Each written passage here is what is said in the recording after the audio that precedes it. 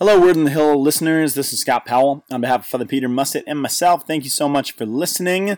In honor of our nation's Independence Day, we are taking the Thursday off. So you were listening to, or you were about to listen to, a recording of the podcast not from 3 years ago, but from 6 years ago. So this is a finely seasoned episode that has been heavily edited. But this is a vintage, as we call it. So anyway, we will be back live with a brand new episode next week. And until then, please keep us in your prayers. Happy 4th of July. Yeah, what's up, dog? We are back in the basement. Back in the basement. We are the Word on the Hill in the basement. And that we're actually like Word in the Hill.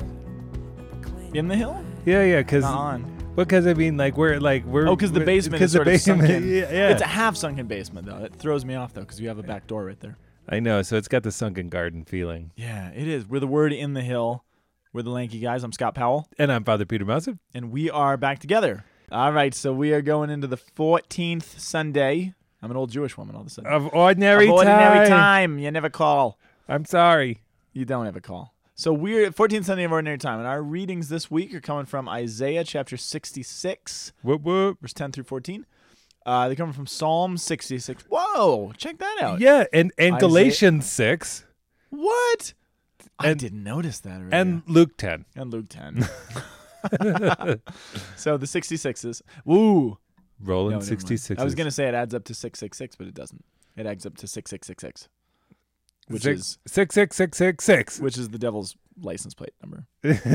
Dude, I got a new license plate, and you did? I did, because they were so confused. I actually got pulled over once, and they were so confused by the situation with my license plates. What was the situation with your license plates? I don't know. I've had to get new license plates like every year since I've had my car. And my new ones, the last letters are ZHL, and that stands for Zombie Hockey League. Yeah, baby. Are you in it? Yeah, Are you the goalie? I am, dude. And it goes like this. It goes, brains, puck. Red brains, puck. Brains. Is that a thing, or are you just making that up? I'm just making it I up. never know if you're giving a pop culture reference that I just don't get, or if you're just being funny. No, dude, this is... I just assume that you're super witty, but maybe you're stealing all this from I'm such YouTube. I'm such a thespian that I was in a marriage preparation meeting today, and I was like doing an accent of some variety, as you know that I am prone to do. Whenever you start doing accents, they always kind of degenerate into the same Russian guy, who I like a lot. Oh, this is very good. There he is. And so they were like, is that from a movie? And that's the biggest compliment you can pay to a guy who likes to do accents. Oh, totally. Because it means Nice that work. I'm doing something that sounds so official that somebody probably used it in a movie. Dude, we tried to get into these readings, Okay. and what happened? Isaiah. We like degraded. Yeah, how did that happen? I don't know, man. I don't know either. All right, let's get into them. Isaiah 66. 66. So Isaiah, we've talked about Isaiah lots before. Another crash course on Isaiah. Isaiah is split into two parts, right? First part, chapters 1 through 39. Everybody with us? So chapters 1 through 39 is the bad news, right? Israel has been sinful. Jerusalem will be destroyed. You're going to be hauled off to the nations because of your sin, your infidelity. And then chapters 40 through 66, that's where I was confused. Oh. 40 through 66 is known as the book of comfort. It's the good news. So after the punishment comes, which is inevitable because we're sinners and things happen, after the punishment comes, God will rebuild Israel. So 40 it begins by saying, comfort, comfort my people, says the Lord. So it's the book of comfort is what it's called. Yep. So our reading comes from the very, very end of the good news. Actually, it might actually be the first place in the Bible that the word evangelion, or gospel, good news, appears. Really? Is in the book of Isaiah. I don't think it appears prior to that, but I think the first place it appears is Isaiah, which is, some people actually call Isaiah the fifth gospel because it is so explicitly about the Messiah. And there's so much information that's being poured about who Jesus is and what he's going to do and the suffering servant and everything else. So it really sheds this tremendous light on what God is going to do. The good news. What is the good news, right? Yeah. So here at the end of Isaiah chapter 66, we get this very, very tangible, very concrete experience of what.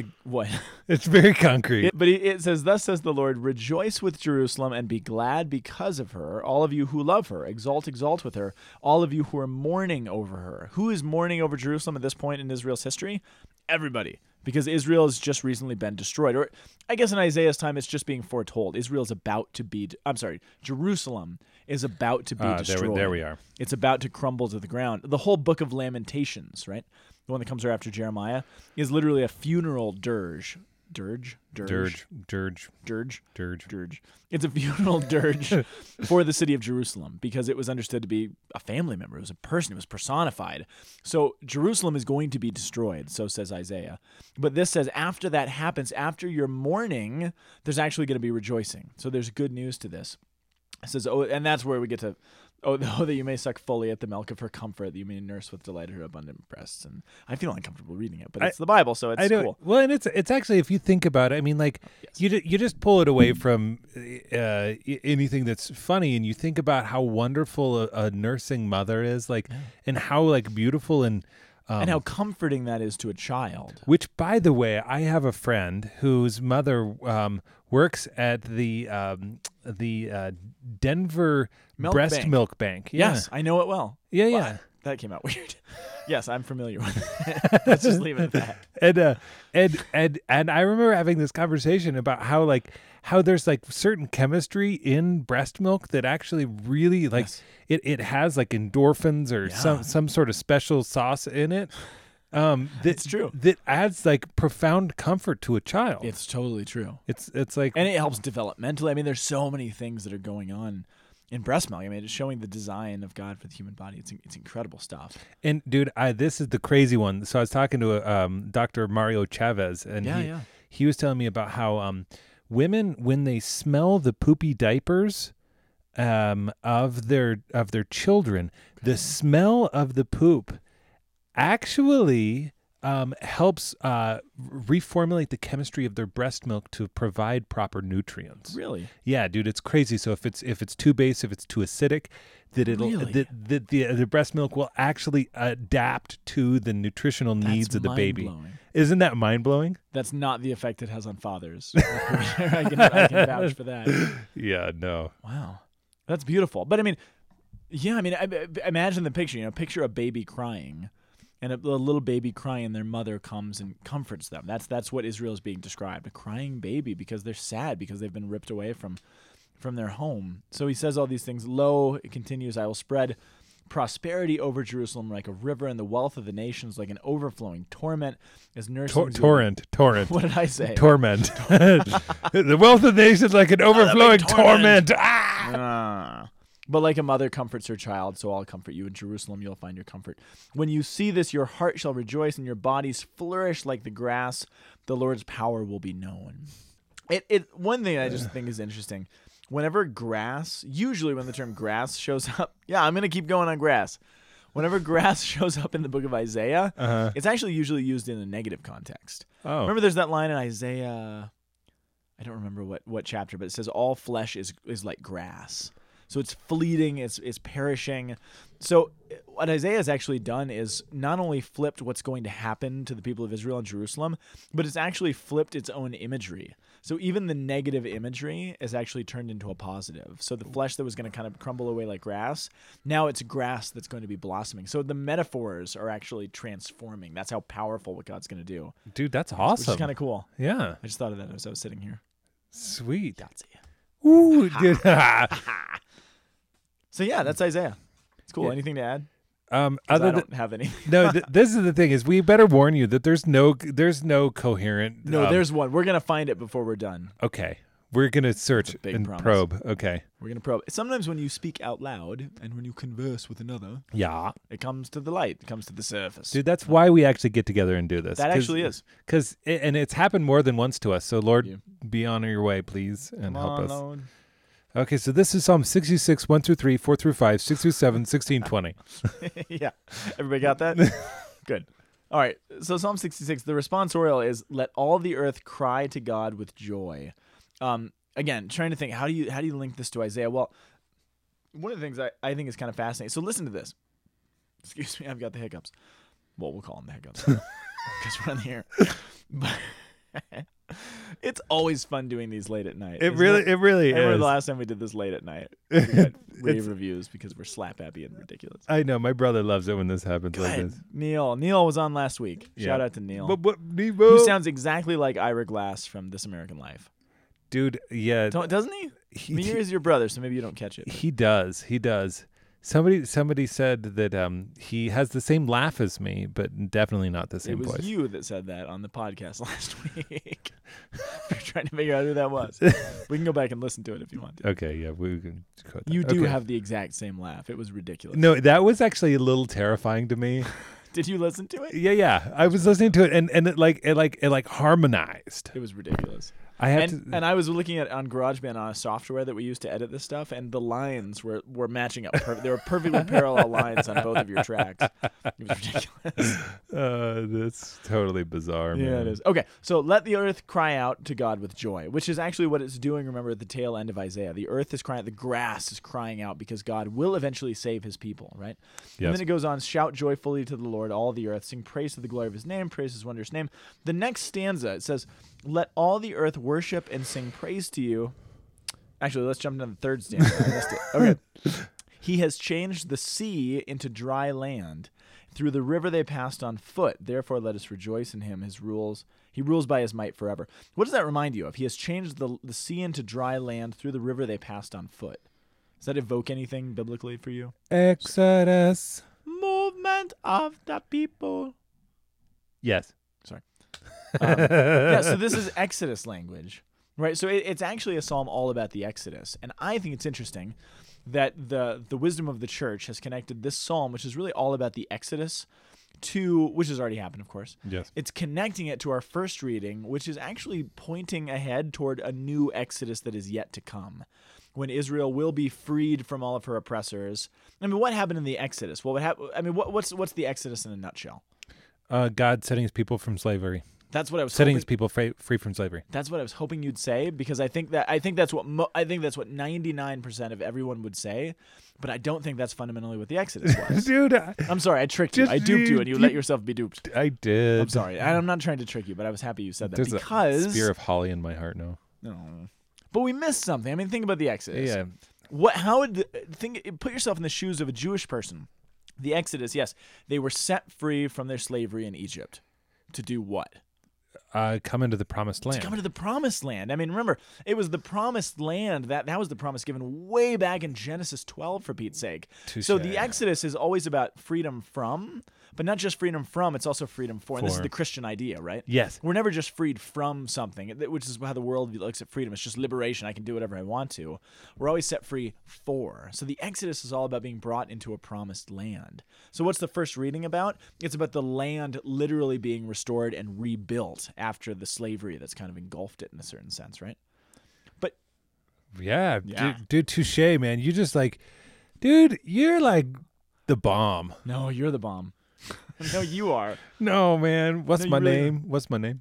Father Peter the bomb? That my brother taught me that if you ever get in you're the man, or you're the bomb argument, you just to end it, you just say, "What's my name?" Peter. And that's right. I'm going to use that tomorrow. But here's I discovered something. I was digging into the Psalms, and most of the Psalms begin with the words, to the choir master, a song of, whatever it says. David or... Psalm of David or something like that. Well, I discovered that in some of the ancient Greek manuscripts, so remember the Old Testament was originally written in Hebrew. Later on, it was translated into Greek. That was the Septuagint, and then thereafter.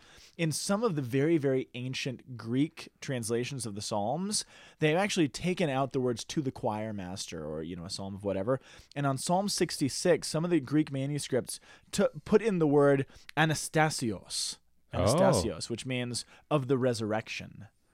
And so the early church, presumably it's the early church, very early on, in all of these manuscripts, rewrote the title of Psalm 66 to be a psalm all about the resurrection. But if you read it, it's about the Exodus. It's about what God did to his people, which shows the Christian mindset. That they're saying, no, this is about Christ being risen from the dead. That's the freedom. That's the walking on dry land, passing through the water, all these things. I just thought that was kind of fascinating that actually a majority of the ancient Greek manuscripts that we have from archaeologists have that title on it, Anastasios, of the resurrection. I just thought that was cool. Dude, share that. Yeah, that's actually really beautiful. I'm still just from a couple of weeks ago, the whole notion of Jesus praying the Psalms to the Father. Oh yeah, it just is beautiful even to think about that in the midst of this, and the self-identification of Jesus with Jerusalem. We see Jerusalem coming down out of heaven as the holy city, and we can actually have an identification of Jesus and Jerusalem. Absolutely. And so, and so I will spread. Oh, you might have connected the dots on something for me. For us, for our readings today. It might be a stretch. Maybe it's too much of a stretch, but that's profound. So Jesus' connection with Jerusalem, right? I was talking to some of our staff. I can't wait to you the other day. I was doing a little. We had a bi day, so I was doing a little teaching on salvation history, and we were talking about some stuff, and we were just kind of had a free for all with question and answer afterwards. And somebody asked me, they were like, Scott, I never understood why the fourth. Well, the joyful mysteries, when the presentation and the finding in the temple, and we talked about the presentation in the temple, what that means with Levitical priesthood and da-da-da-da. Yeah. But then this guy was like, what's the deal with the finding in the temple? Why, I get that that's kind of a neat event and he's teaching the rabbis, but it's this weird story about Joseph and Mary kind of losing Jesus. Why is that actually a mystery of the rosary? Isn't that kind of weird that that's considered a mystery? And I was thinking about it, and I didn't exactly know the answer right away, but the more I thought about it, and it's connected to the presentation, in the Gospel of Luke, and in the Gospel of Luke alone connects intimately Jesus with the temple. So remember, where does the Gospel of Luke begin geographically, remember? I don't remember. It's the story of Zechariah. Remember Zechariah is in the temple, and Gabriel appears to him, and he says, you're going to have a son. He's going to be the forebearer of the Messiah. Where does the Gospel of Luke end? It actually ends in the temple. It's the only one of the Gospels that actually ends back in Jerusalem. Remember, in all the other Gospels, the Lord appears to the disciples and he says, I want you to go out to the ends of the earth, and they kind of go out and up, or they're up in Galilee. It's only in the Gospel of Luke that Jesus tells them to go back to Jerusalem and wait. And it ends by saying they went and they continually worshipped in the temple. And I always wondered if that is actually meant to give you a little bit of cabin fever. Because if you've read the other Gospels, their job is to go out to the, there's a new temple now. They're supposed to go outward, but the Gospel of Luke ends and they're kind of locked up in the temple in Jerusalem, which is just kind of weird. And then remember, Acts of the Apostles is volume 2 of the Gospel of Luke. Remember where Acts of the Apostles begins? Is it the Ascension? But where geographically? Where are we? Take a wild guess. The temple. We're still in the temple, right? So think about it. The Gospel of Luke begins in the temple. The Gospel of Luke ends in the temple. Acts of the Apostles begins in the temple. Where do you think Acts ends? In the temple. I tricked you. Ha! You're duped again. Dude, I let myself be duped. Sorry. No, do you remember, though? Where does it end? It doesn't end in the temple. I don't remember. It ends in Rome.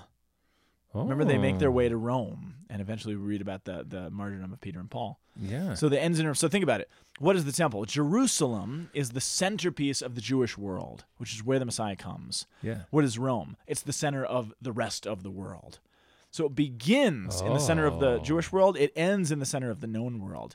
But as you read through the Gospel of Luke, it's only in the Gospel of Luke. At every key moment in Jesus' sort of coming of age, he's at the temple.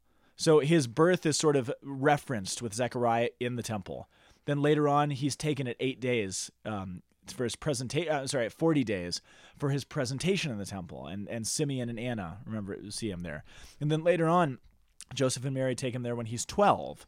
What's he doing at 12? It's probably his bar mitzvah, his coming of age, right? So all of these key moments in Jesus' life, the Gospel of Luke is trying to associate this intimacy between Jesus and the temple.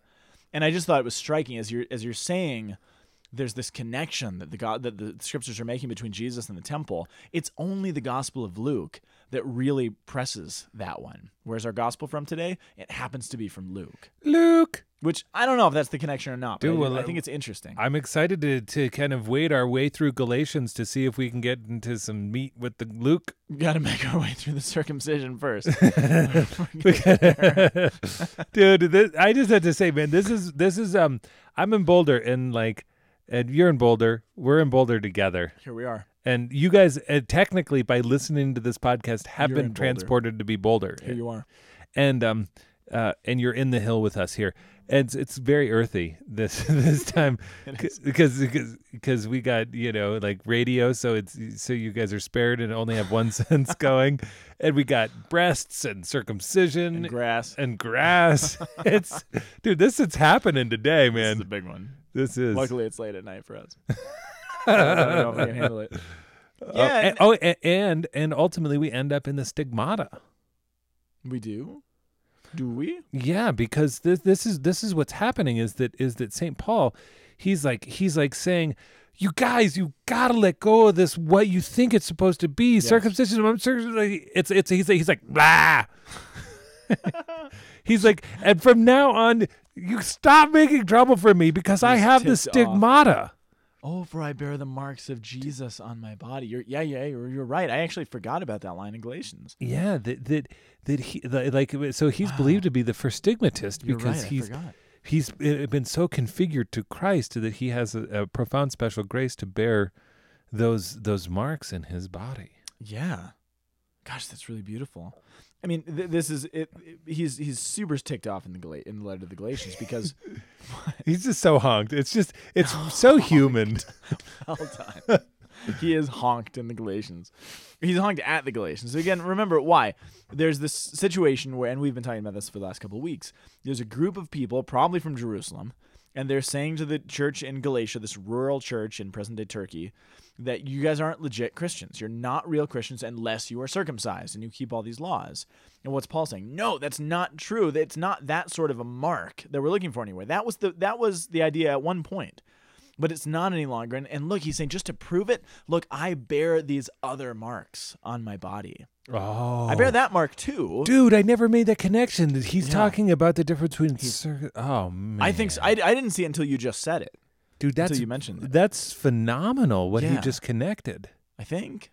Yeah, because he says... As I'm looking at it. He has a circumcised heart. Yes. And because of that, he actually bears the marks of Christ. Yeah, because it's not just a circumcised heart. This isn't just a spiritual reality. It's a physical reality, too. And look, my hands and my feet bear it, which is kind of a neat. That's really beautiful. Wow, this is why we have a Havarim. Havarim. Okay, Luke. Okay, now I have to read this again to see if if we have anything about the temple. Now remind me, because you've told me this before. So this is the scene where, and all, I think Matthew, Mark, and Luke all have it, where the 72 disciples are sent out. Yeah. You told me this once before. What's the significance of 72? Well, didn't you tell me this? Well, I mean, we're talking about the Septuagint. Yeah. And when there's something that happens with the translation of the Hebrew into Greek, where we take 70. There's 70 elders who are brought together. Do it, yeah. Who are brought together to actually translate. Yeah. Oh man, my brain is blank. I don't know what the 72 is. Because I think I have spoken of this before. You have, and I didn't. I've never known. I've never known what the significance of 72 was. So we can revisit that in a later podcast. Yeah. But yeah, this is that great scene. So he takes the 72, and he sends them out in pairs, and they go out to all the towns. Right, the harvest abundant, but laborers are few, and he gives those instructions. If anybody welcomes you, if any household takes you in, then you stay there and you minister there. But if they reject you, what do? You shake the dust off of your feet, right? Because it's not worth it. Is there something like deeper going on with that? Because like that's kind of one of those things where you're looking and you're going like, okay, I mean, I dig it. I mean, like it's a weird like sign, but like they're doing the hokey pokey or something, and they're sticking one leg in and shaking it down, but like I know there's got to be some more. Well, there's probably more allegory. The fathers love allegory, but I love historical context. But I mean, sorry. I think the fathers love allegory, but I love historical context. I really wish I hadn't said that. I personally like the topological. No, I'm sure there's allegory to shaking the dust off the feet, and I just don't know what it is. But here's what I do. So actually, when I was reading this, I expected. I'm really used to the version that Luke tells. I'm sorry, the version that Mark tells of this story. Yeah. And it's the same story, but the sense you get in Mark, you get it in Luke too. But as Jesus is kind of going about his mission, we talked about this last week as well. No, this is perfect.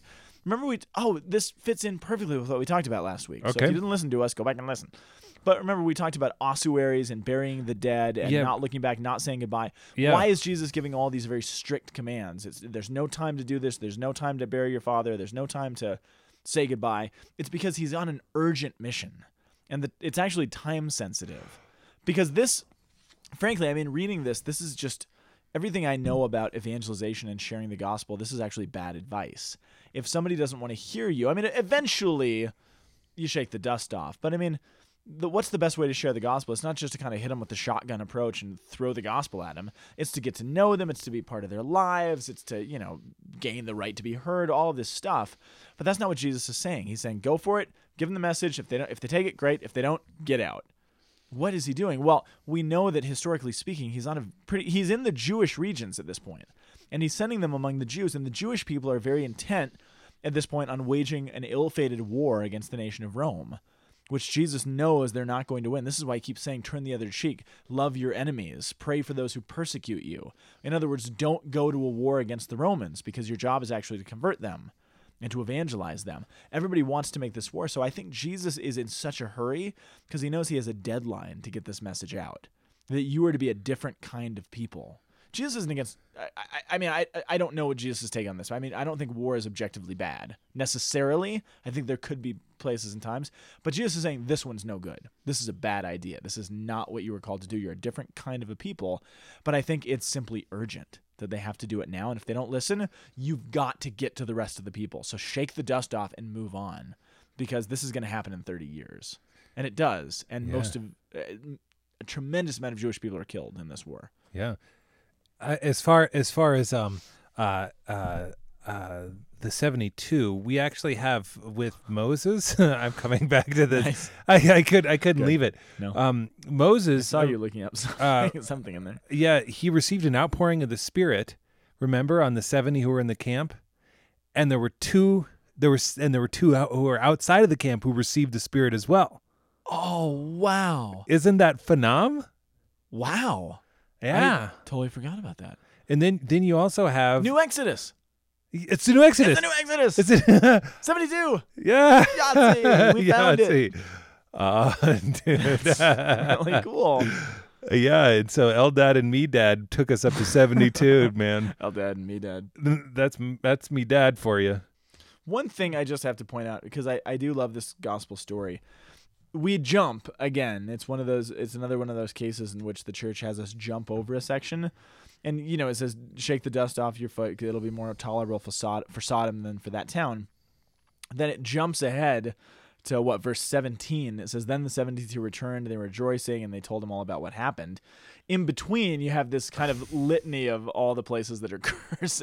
Tyre and Sidon, you good for nothing. Good for nothing, suckers. It takes that out. But here's what I thought was interesting, because like I said, I'm more familiar with the version of the story in Mark.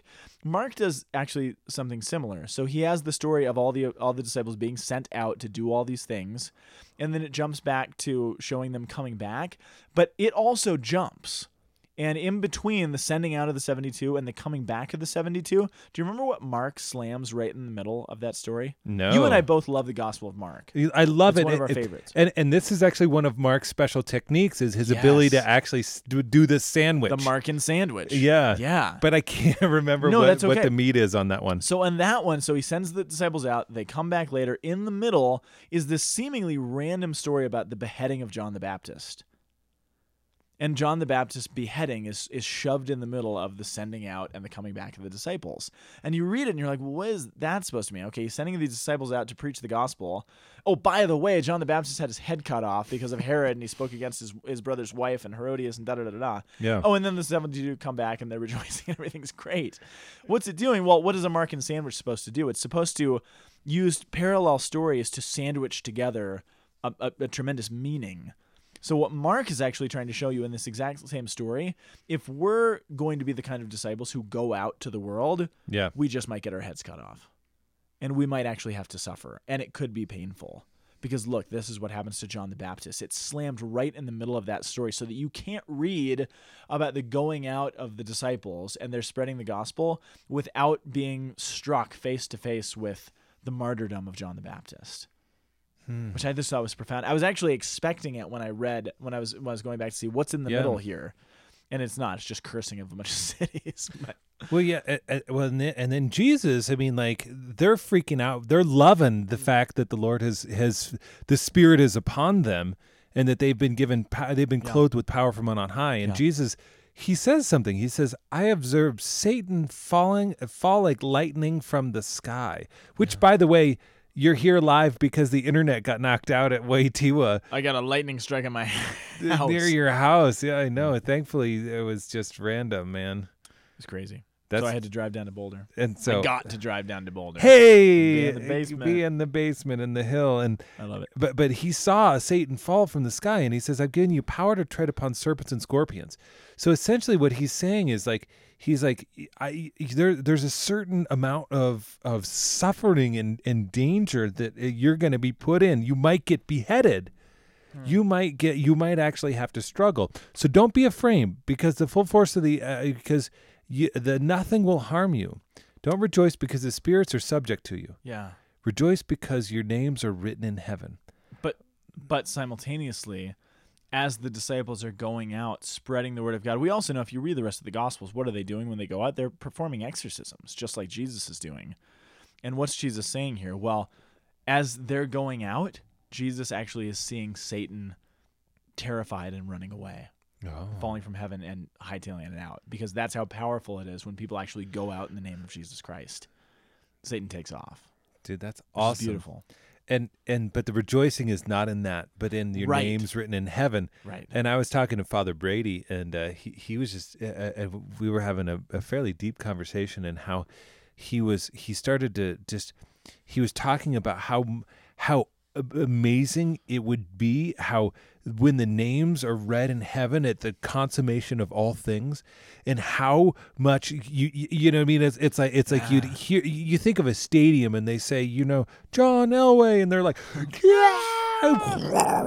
greatest quarterback of all time, incidentally. Woohoo! And like, but then he was like, because he thought of that because he did what does it mean to have a name in the midst of cool. And then with the first Eucharistic prayer, which is like Peter, Paul, James, John, Thomas, Philip, Bartholomew, Matthew, Simon and Jude, Linus, Cletus, Clement, Sixtus, Cornelius, Cyprian, Lawrence, Chrysogonus, John and Paul, Cosmas, Damian. It's also the Eucharistic prayer that throws in Melchizedek and Abel and all these kind of highlight reel from the Old Testament. Yeah, right? Isn't that Eucharistic prayer? Yeah, and all of, so it's like all of these names being proclaimed, and it's like that's what I just hit my headphones. Because I'm shaking my fist in the air and like cheering. Because that's what we're meant to rejoice in, and like, because because the goal is not just merely the destruction and the conquering of sin and slavery to the evil one, but it's the promised land. Right. Our names are written in heaven. We did it. We did it. Yeah. Freedom for promised land of heaven. That's awesome, dude. The Spirit works. He does. Friends, this is it. Yeah, we love you. Happy Word on the Hill all day. Happy Word on the Hill Day. That makes me happy. That's today is Word on the Hill Day for us. Word on the Hill Day. Yeah. Send us an email, lankyguys@thomascenter.org. I'll get it by the time I reach puberty. And find us on Facebook. Say a prayer for us that we may make a holy podcast, and that the souls that hear us would be enjoying it and love the Lord more. And that Satan would retreat. And that our names would be written in heaven, ultimately. Indeed. Thanks everybody for listening, and we will see you next week. Peace out. The Word on the Hill is a production of the Aquinas Institute for Catholic Thought here in beautiful Boulder, Colorado. www.thomascenter.org. You can also send us an email at lankyguys@thomascenter.org. See you next week.